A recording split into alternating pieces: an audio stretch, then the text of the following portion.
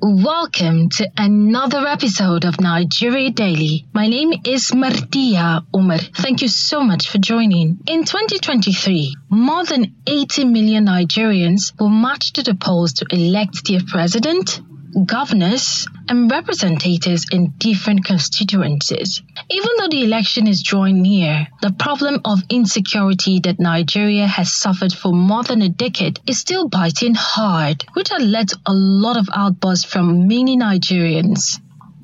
Recently, a scholar in the Federal Capital Territory, Sheikh Nura Mohammed Khalid, was suspended by his Mosque committee for saying that people should boycott the upcoming election. His reason is, since the politicians are so interested in elections and not solving the security problem amongst other problems in the country, then boycotting of the upcoming election might be the only way out. Take a listen. Yes. We are going to vote in 2023, but under condition that there must be security in Nigeria. Period to that, we are not going out to vote anything. If that's the only language you understand, we're going to speak it. Because our lives are important.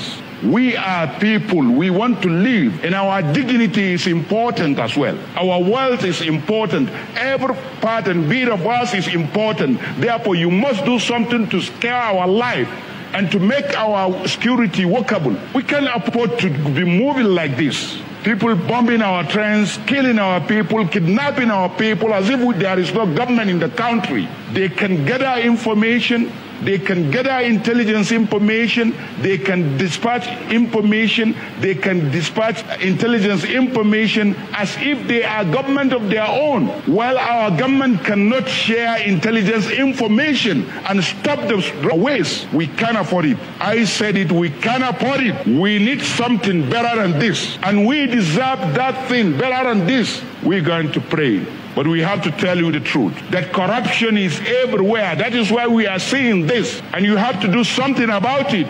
And you, the citizens, have to start praying. Speaking to Daily Trust after his suspension, he said he wasn't disturbed at all and that only God can dethrone. He vowed to continue speaking the truth, daring those who perceived his sermon as inciting to show evidence. But is boycotting an election the end to the security issues we're having in Nigeria? Lilian Ogazi put this question and more to some Islamic scholars. Yes, my name is Amin Muhammad Khalid. I'm one of the Jama'at Sunnah coordinators in Abuja. Bismillahirrahmanirrahim. I think that is not the best way to handle it. Actually, if you tell people not to go to vote, then how can you elect those that you think will have positive impact on the governance? I think the best way to handle it is to allow people to go to vote and to vote those you think that can bring change to the whatever is happening in the society. By calling people to abstain from voting means adding injury to the salt or adding salt to the injury. That means you are not bringing something that would reduce the security impact. You are adding more problem to the problem. And when you are calling people to, in the religion of Islam says, you say what you are saying to the people with wisdom and the best of God, so that you can get their own mind and put them on what is actually the best way of how to handle the situation. If you ask people not to go to vote, I think that is not the best way. You are telling them they should fight or they should wage war against the state, which is not, I think, the best way to handle a situation like this. The best way to handle it is to go to the election and vote who you think and will bring the positive impact on the society. Imam Salah Abdul-Hamid Ali, one of the imams of the Abibida Society of Nigeria, it is not the only way. The best way is to still believe in God, and we should stick to our prayers seriously. Nigeria needs prayers, and we need to be patient.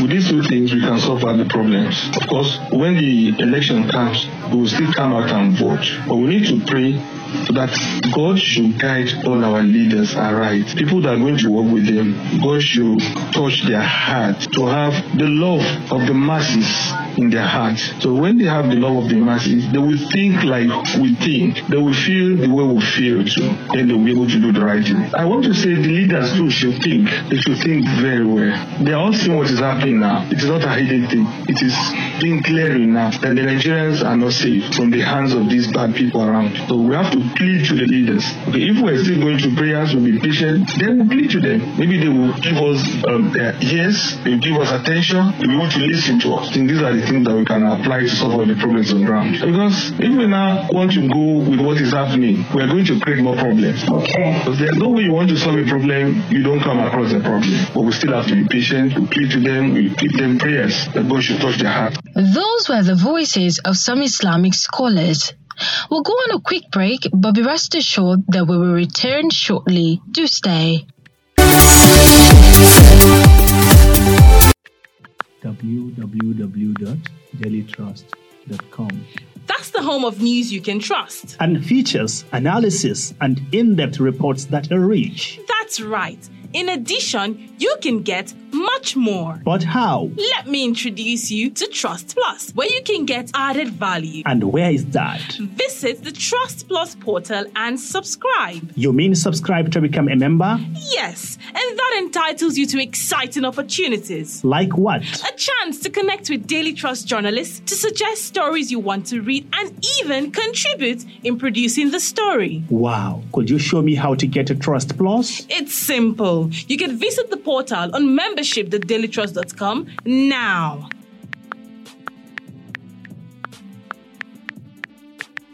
Welcome back to the show. This is Nigeria Daily, coming to you from Daily Trust. You can listen to this particular episode again or our previous episodes of Nigeria Daily by downloading it on Buzzsprout, Apple Podcast, Google Podcast, TuneIn Radio, and Spotify by just searching for Nigeria Daily. You can also listen in on NAS FM 89.9 Yola and on Unity FM 93.3 Jos. In this episode of the show, we're discussing the recent statement of Sheikh Nura Mohammed Khalid in a sermon where he suggested boycotting election if the insecurity in the country is not tackled. Is Sheikh Khalid right to say that boycotting an election the possible way out? And what are the other options or better way to communicate this? Bilkis Ahmed speaks with a public affairs analyst. My name is Mohammed Hussein.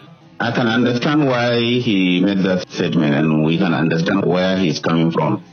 There is a lot of frustration concerning the way in which government has been treating the matter of insecurity vis-a-vis the public in Nigeria. And I think because of that, and also in his position as a cleric, he thought that it is good that he clarifies that position from the religious point of view so that people can understand. You are talking about whether that is the best way out, whether the best way out is to stop elections. Yes. No, the best way out is not stop the election, because there is nobody who can actually stop, who can say one thing and then that thing will lead to everybody not voting. I think the people who have some apprehensions about what he said are only being afraid.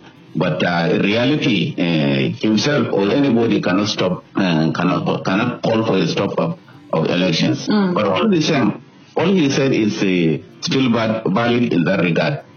Because at the end of it, what we know is that the government has not satisfied the requirements of the people, and then the rejection of voting should not be done until we think of a better substitute of the way in which we want to conduct governance. After all, what they have done is they are the ones that we elected. And if we think that the democracy is not going fine, let us find a way in which we can change it so that they can be more accountable before we consider the other measure. The other measure on its own in a vacuum is not correct. But if we can get a way in which we can get a substitute decision, then that is all right.